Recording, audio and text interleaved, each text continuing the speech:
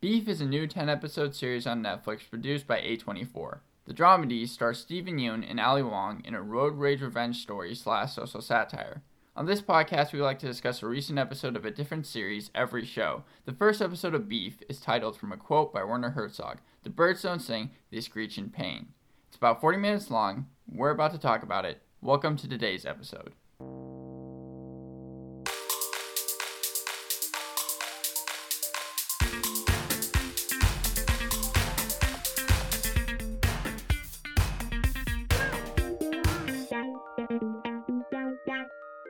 So in preparation of this, I didn't learn anything about the show, but because I know it's about beef, I'm going to start you off with some beef trivia. Okay? So we got, you remember in a previous podcast, we talked about one cow producing 2,000 burgers. That's how many quarter pounders you can get from one. So how many baseballs do you think you can get from a beef hide? I've got 4 different options. 44 baseballs, 144 baseballs, 244 baseballs, or 1,044 baseballs. How many baseballs can I get from a beef hide? That's their skin. Beef hide. Yes. Okay. And you said 44, 144, 244, and what else? Or 1,044. I'm going to go with 144. Well, then you're correct. Okay, so you're 1 for 1 on this. I've got 2 others. Longest steak ever cooked. Closest to 10 feet, 50 feet, 100 feet, or 200 feet. Extra points if you can tell me where it was cooked. Oh, God. I would just say 100 feet and then Australia. Oh, you got 100 feet correctly. It's actually 90, I think, 0.81 feet. So it's closest to 100. And it was in France in 2002, according to Guinness Book of World Records. France, okay. Which I didn't even know Guinness was still around. But, that was the one that came up online. And then the last one is how many glasses of milk can one cow produce in a lifetime? 1,000 glasses of milk? 10,000 glasses of milk? 100,000 glasses of milk, or 200,000 glasses of milk? I'm just going to go with the highest one, 200,000 glasses. You're 3 for 3. This show must have taught you so much about beef. I'm so impressed. Tell me about how Yeun in this documentary style show where he talks about cows. Nothing like that. Nothing like that. No, Yeun plays a character named Danny, and like you said, it's a road, or like I said earlier, it's a road rage revenge story. You did say that in the intro. It was very confusing. It basically follows 2 different characters. You have Danny Yeun and then Amy Ali Wong. Mm-hmm. And you see kind of an incident that starts them off where, one of them just starts following the other one, chasing behind them. One of them just does not start following the other one, right? You have to imagine in a road rage scenario, you have to side with one of them. So who did the wrong first? I would say who did the wrong first was probably Danny, Yeun's character. So Danny's at fault. Because what happens is there's a quick scene right beforehand. It's how the show starts off. He's at this grocery store. He's trying to return hibachi grills and a carbon monoxide detector. And there's this really judgmental cashier who's like, "I've seen you these past couple days. This is the 3rd time that you're returning these hibachi grills and this carbon monoxide detector." Interesting. And then Danny is like, "I thought that you said that this store doesn't have a question asked policy," and then he's like, so he's using them and then returning them? Yeah, well, I guess we don't really know, but then the cashier is like, "I'm not asking a question here, I'm just stating the facts. You keep on returning these." And then Danny gets really embarrassed. He has trouble finding the receipt, and then he just is like, "You know what, I'm just gonna keep these anyways," and then goes to his car. So he's already in a bad mood when he gets on the road. Never a good scenario. Well, he's not even on the road yet. In fact, he says a line that's something that's repeated throughout the whole entire episode, where he's like, something's always happening, and right after he says that, he can't get his seatbelt on correctly. And Murphy's Law. So it's these small little things that are happening. It reminded me actually a little bit of The Bear, where it's just in every single episode, almost in every single scene, there's just something that's going wrong, or there's something bad that's about to happen. It just reminds me of every A24 produced thing ever. It feels like it's very not human, but not even dramatic, but low key annoying. Yeah. And my question is, I don't know the last time that I've seen an A24 television series. Well, it's funny you bring that up. So Comrade Detective was A24, but also 3 of the ones that we've done: Mr. Corman, Moonbase 8, and Irma Vep. Irma Vep was A24. That confuses you? Yeah. Moonbase 8. Moonbase 8. With Travis Kelce and Steve Carell. I mean, that is the one that does not fit in with the rest of these. Mr. Corman also is very odd. That's very artsy. No. That's like Joseph Gordon-Levitt's claim to fame. He loves the red whatever thing that he made, the red YouTube. All 4 of those that you mentioned, maybe aside from Irma Vep, were all comedies, and so is this. So it's strange because A24 obviously does comedies, but they really do horror. That's what they know him for their horror This has been referred to as a dramedy, so it's supposed to be a lot of drama in there, but maybe not in this first episode, and also a tragic comedy. A tragic comedy. Okay, Yeah. It hasn't gotten there yet. Yeah. Because this is really absurdist, I feel like, in this first episode. Because what happens is Danny, he's pulling out, and you've seen it in the trailer, he almost backs into Amy.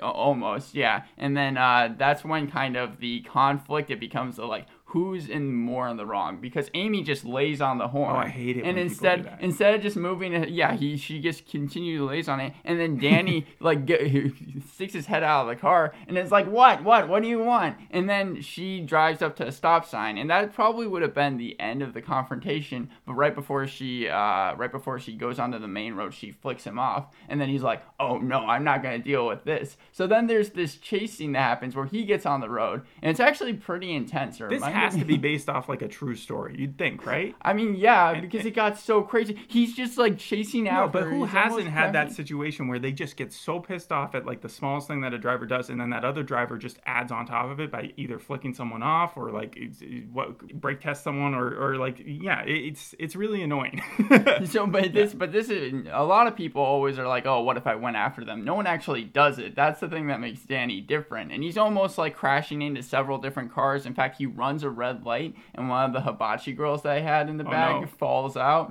And he's just like a full grill. Yeah. Oh, okay. Well, no. Like these are all in a box. He had like 3 of them in a box. Those were the things he was returning. I was thinking you were talking about like a Weber-sized thing, God, like a table thing. I think that it's like built into that from the box. But anyways, what happens is he tries to cut her off when she's turning a corner by going onto the sidewalk, and then he runs over a garden that was on the corner. It doesn't sound like you should be on Danny's side at this point. If you're saying that he was the root cause of it and she just responded with a flick off. Right after he's like almost crashing into several different cars. In fact, the only thing that Amy does really that's wrong when they get onto the main road is she does at one point make a left to almost crash into him. But it seems like, like you're saying, Danny's in the wrong until he can't get out of the corner of the sidewalk, and the car sees that and then starts to back up. Amy sees that. Yeah, and well, we don't know it's Amy yet. But the white car, you just see back up, and it's about to crash right into him, and he's like, stop.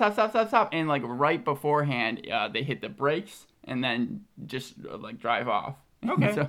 So Danny is like kind of left in a little bit of a daze, and Amy is like, oh fuck, because of like almost what she did. And then But she didn't do it. Yeah, but right? she basically threatened someone, almost killed them. But that's where Steven Yeun's character, Danny, just feels like I'm gonna still go after her. No, by the point that Amy almost drives into him, he's done. He's done. And also his car is stuck anyways in the garden. So it's over, right? That's the end of the beef. That's the intro. Yeah, but we're done with the beef now.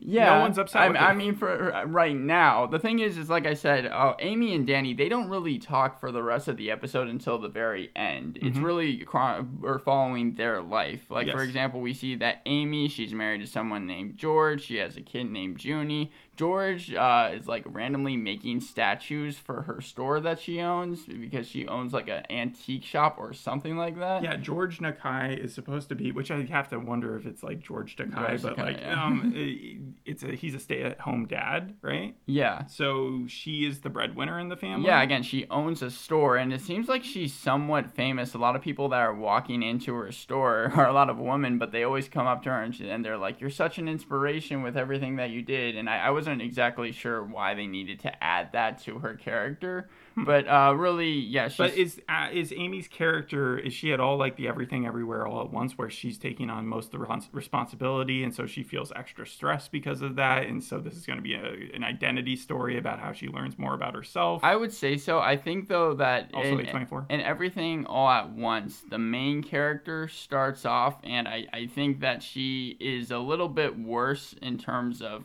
empathy than Amy is, which is funny when you talk about the first 5 minutes of this episode. It is, because I can't imagine the Everything Everywhere All at Once character doing what she just did with the car.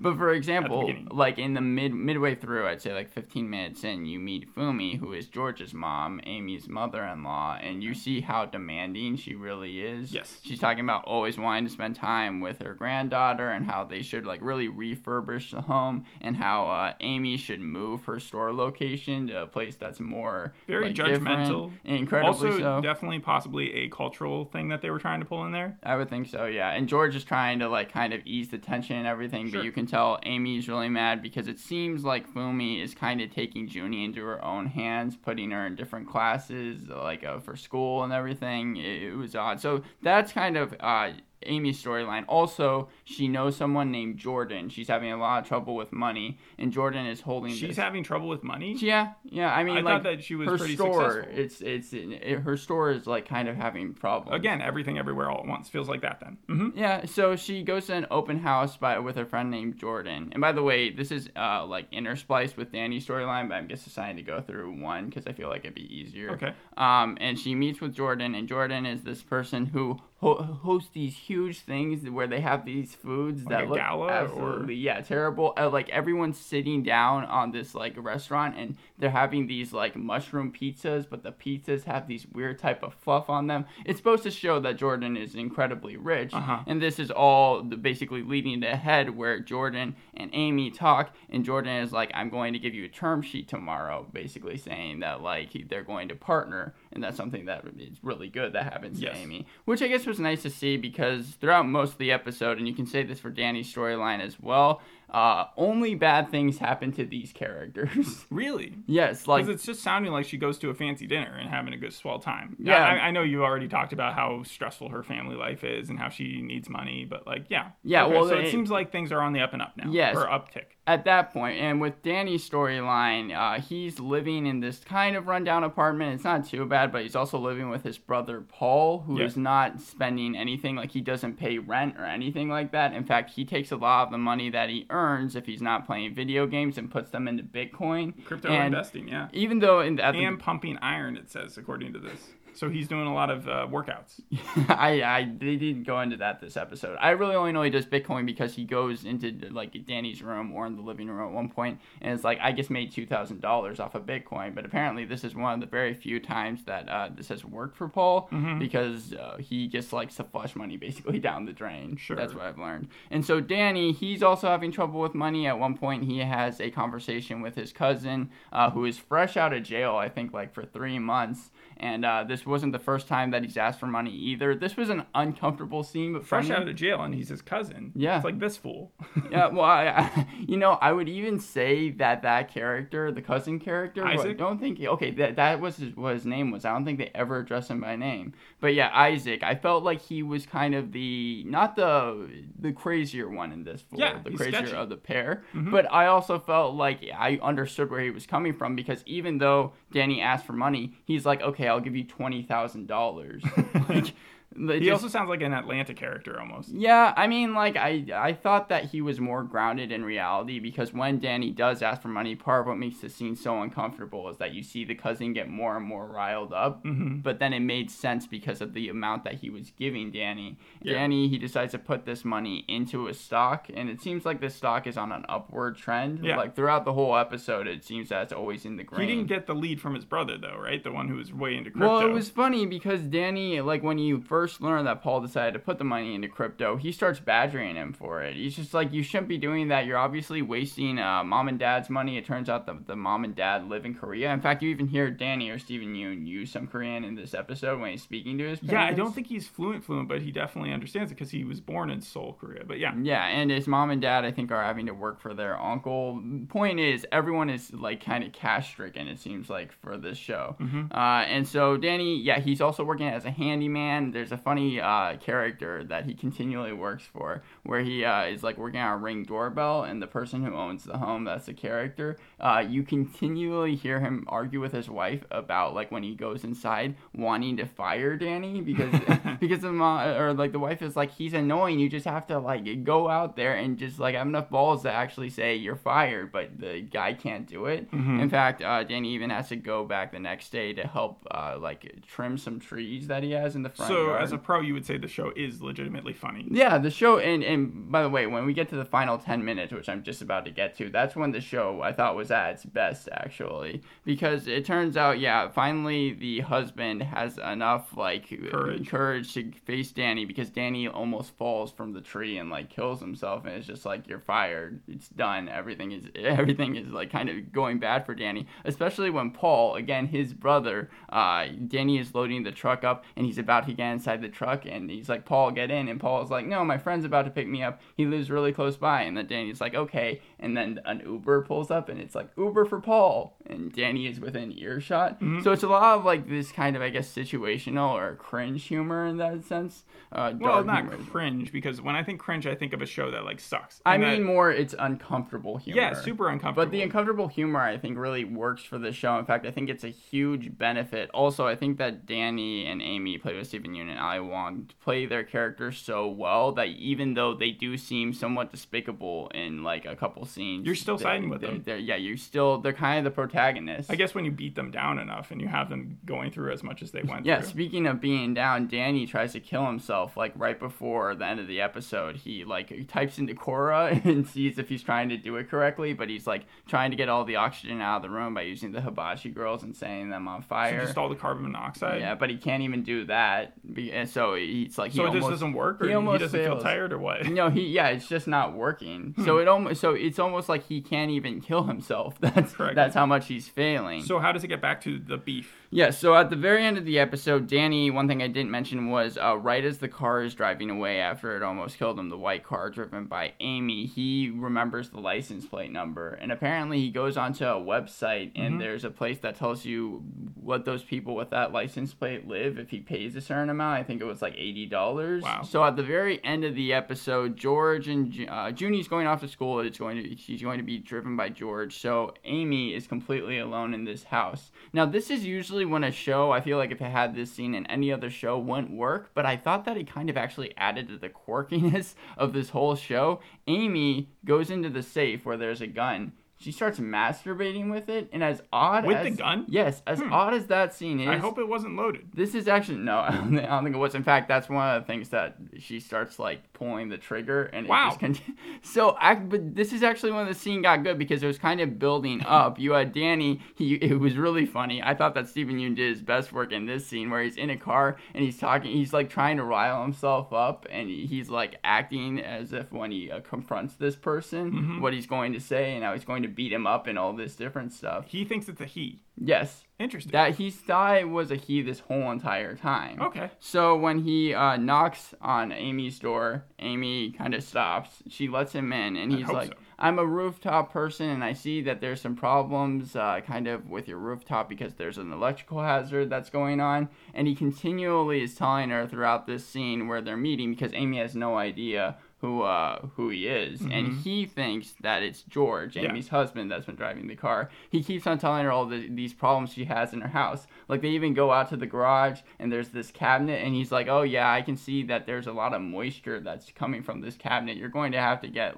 this thing is completely warped. You're going to have to get it refixed. And she is getting, so mad about this, but she's like, thank you. And then that's when Danny learns, though, that she's the one that's actually been driving the car, because he sees the white car, and he's like, so does your husband drive this a lot? And she's like, oh no, he drives the minivan. I'm usually the one that drives the white car. Yeah. This is when the scene, again, gets so odd, but I still enjoyed the ending, because it's so juvenile, but Danny decides to go to the restroom. She lets him use it. And he knows at this point that she was the one who had flicked him off. Yes. and so right after he uses the restroom, Amy is like, oh, should we exchange information? And he just books it out of there. He basically says a couple words, but he's just like, oh no, I have to go, I have a different appointment, bye. So what did he do to the restroom? Amy goes in, and she sees that he's pissed all over the restroom. Okay. You see it on the rug, the toilet, the floor. The rug? Yeah. Well, I mean, who has a rug in their restroom? It is all over the place. And the funniest part... the shower mat? Is that what you mean? Yeah, the shower mat, okay, all right.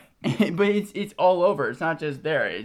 So then she runs out after him. And the funniest part was Danny wasn't even running to his car. He runs out the house, but he's walking to his car. Okay. So when he sees Amy running after her, that's when he runs. And suddenly the 2004 song "The Reason" starts playing in the background. Yeah. You know what it is if you heard it. He's running, and it then goes to slow-mo where they're both running after each other. He gets in his car, he drives off, he flicks her off, and then Amy tries to remember the license plate number. That's where the episode ends. Yeah. Now, the thing that, again, I liked so much about the ending in the beginning was not only the fact was it intense and also funny seeing how the characters interacted with each other. It just got so crazy. I mean, like, that was what I thought was funny. I think the problem with the show is that when it was trying to focus on Amy and Danny's life, even though I understood that they were trying to be like, yeah, they go through the same problems, even though Amy has it a little better, I thought that the show kind of got boring, and therefore I would give this show a 7 out of 10 because I think that like I said, the quirk, the acting, the humor, it's all there, and there's too many shows that I have that I'm like too backed up on where I would actually watch the rest of this thing, but I wouldn't be against seeing like a second episode or something if the timing was right. Like I think this show really. So you're giving the pilot episode a 7 out of 10. Yes. And you're saying it's not terrible, but you're not going to continue to watch it. Yeah. Okay. So you want to hear what the ratings are? Yeah. All right. It has an 86% on Metacritic. On Metacritic. What does that mean? It means that's like universal acclaim. Yeah, right? that's like universal acclaim. Based on 26 positive reviews, only other 2023 show that we've done that has a higher score on Metacritic is Rain Dogs. 8 on IMDb, 99% on Rotten Tomatoes, 97% audience score. And when it comes to the critics, like just headlines, this show is considered probably one of the best of the year. Wow. USA said Netflix's road rage drama perfectly encapsulates 2023. Variety said Ali Wong and Steven Yeun go toe-to-toe in beef, but they gave it a super positive review. The Telegraph said grab a bite of the best new series of the year. New York Times says it's a thrilling, dark comedy that explores the complexity of anger through a road rage feud between two drivers who are more alike than it seems. Guardian gave it 4 stars. I was surprised, though, by the user and audience reviews, though. Well, let me weigh in, because I don't know what you're going to say, but I will say I don't think this show is for everyone. That's why I'm a little surprised at how good the reviews have. Maybe I will watch the rest of the show, but that's why I'm so surprised at how good it's been received. I haven't found really a negative comment besides maybe on IMDb. Every user and audience person is talking about how they just decided to binge the whole thing because of how good it is. Apparently, it turns into a Parasite-style social satire, which maybe you didn't see the... and it also has characters that you didn't even mention. I know you saw the trailer before you got into it, and it had Andrew Santino in it. I think so, He is in this show. So we'd already talked about him in a show that we did not like. And yeah, Royal Crackers, I even remember saying that he must be busy because he was in Royal Crackers Dave season 3, and now apparently he's in this show too. And there's other connections between Dave. I think the creator of the show is also the one who wrote for Dave. He wrote for It's Always Sunny in Philadelphia. He's written for Tuca and Birdie, and Tuca and Birdie is where Steven Yeun and Ali Wong have worked together as well. Ali Wong was actually the mom, or not the mom, but the older version of the kid character in Paper Girls too. So we've seen her before in one of these series. And she was in Big Mouth, I remember. Exactly, Big Mouth, but mostly she's known for her comedy specials on Netflix as well. Where am I going with this? Oh, originally her character was supposed to be a Stanley Tucci type. Stanley Tucci type. But then they were like, this would make it a lot better. So that was like a short-lived idea. But the reason I brought up Andrew Santino is because who's the guy he does the podcast with? Bobby Lee. Both of them were going to be in the show together. Mm-hmm. And they even made a character named Bobby who plays his friend. But like the guy couldn't be in it, so they had to cast someone else who sort of looks like him. Yeah. But like that made people's day too. There's a lot of reasons why I think you should continue to watch the show, but mostly because it just seems like everybody loves it. 99%, 86% on like Metacritic. That's a pretty high score. There was only one mixed review on Metacritic. There were no negative ones. Oh wow. Which means just altogether there are no negative ones. So then, are you going to watch the rest of the show? I don't know, but the pissing scene at the very end sounds funny enough. The other thing is that this pilot was actually directed by someone pretty famous named Hikari. She I saw that. It's directed by Hikari, but they didn't have a last name. It literally was just she's done a ton of movies, and I wish I had any at my disposal right now just to say, but she's very well known. But the person that they were originally going to have direct the pilot was the director of Minari. Okay. Steven Yeun's other film. Yeah. again, the connections are everywhere for this. But yeah, let's get to a game. This one's also about beef, but this is actual beefs, as in what the show was talking about. One of these is fake. You gotta choose which one it is, right? Okay. Cola Wars. Pepsi actually went bankrupt twice. So the Cola Wars 100% did exist. But I'm saying that Pepsi actually went bankrupt twice, once in 1923, once in 1931. And they offered to sell out to Coca-Cola both times, but each time Coca-Cola denied it.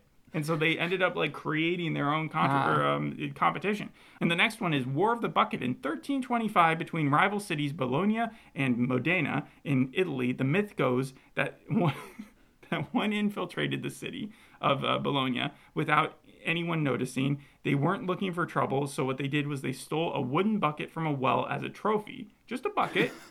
Bologna demanded the bucket back. Modena refused. War was declared. 2,000 people died. Over a bucket? Over a bucket.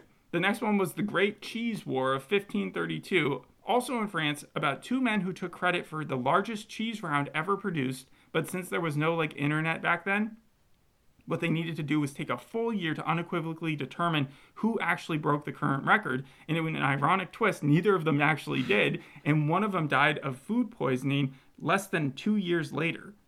Okay. Okay, and then the fourth one is the War of the Stray Dog between Greece and Bulgaria in 1925, where a Greek soldier wandered into Bulgarian territory to retrieve his lost dog. The Bulgarian soldier shot him, leading to a battle that lasted 10 days and lost over 150 lives. And one of these is false. One of these is false.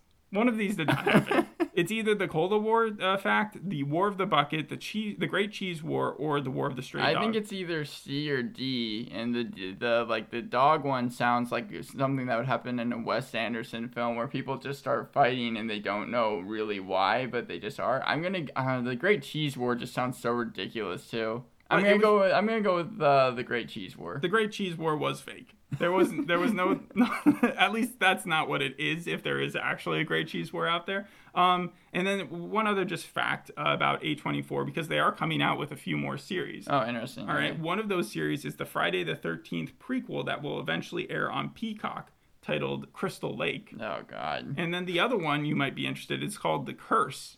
Have you heard of that? The Curse? Yes, created and written by Nathan Fielder, also going to star him. What? And Emma Stone. It's an alleged curse that disturbs the relationship of a newly married couple as they try to conceive a child while co-starring. While co-starring on their problematic new HGTV show, Flipanthropy. Wait, so this is a TV series? Yes, called The Curse, which is going to be about a fake TV show called Flipanthropy about these TV flippers, or, like the the couple flippers, the people that literally own HGTV. It seems like yes, but they're having trouble conceiving a child because of a curse, and so and so Nathan Fielder is going to star in that. It'll be interesting. Yeah, I would say. Well, that's basically all I've got. Overall, you think you might increase that 7 if you see the rest of the maybe, show? yeah. Right. Thanks for listening. We'll see you in the next episode. Hope you enjoyed this one. Bye. Bye.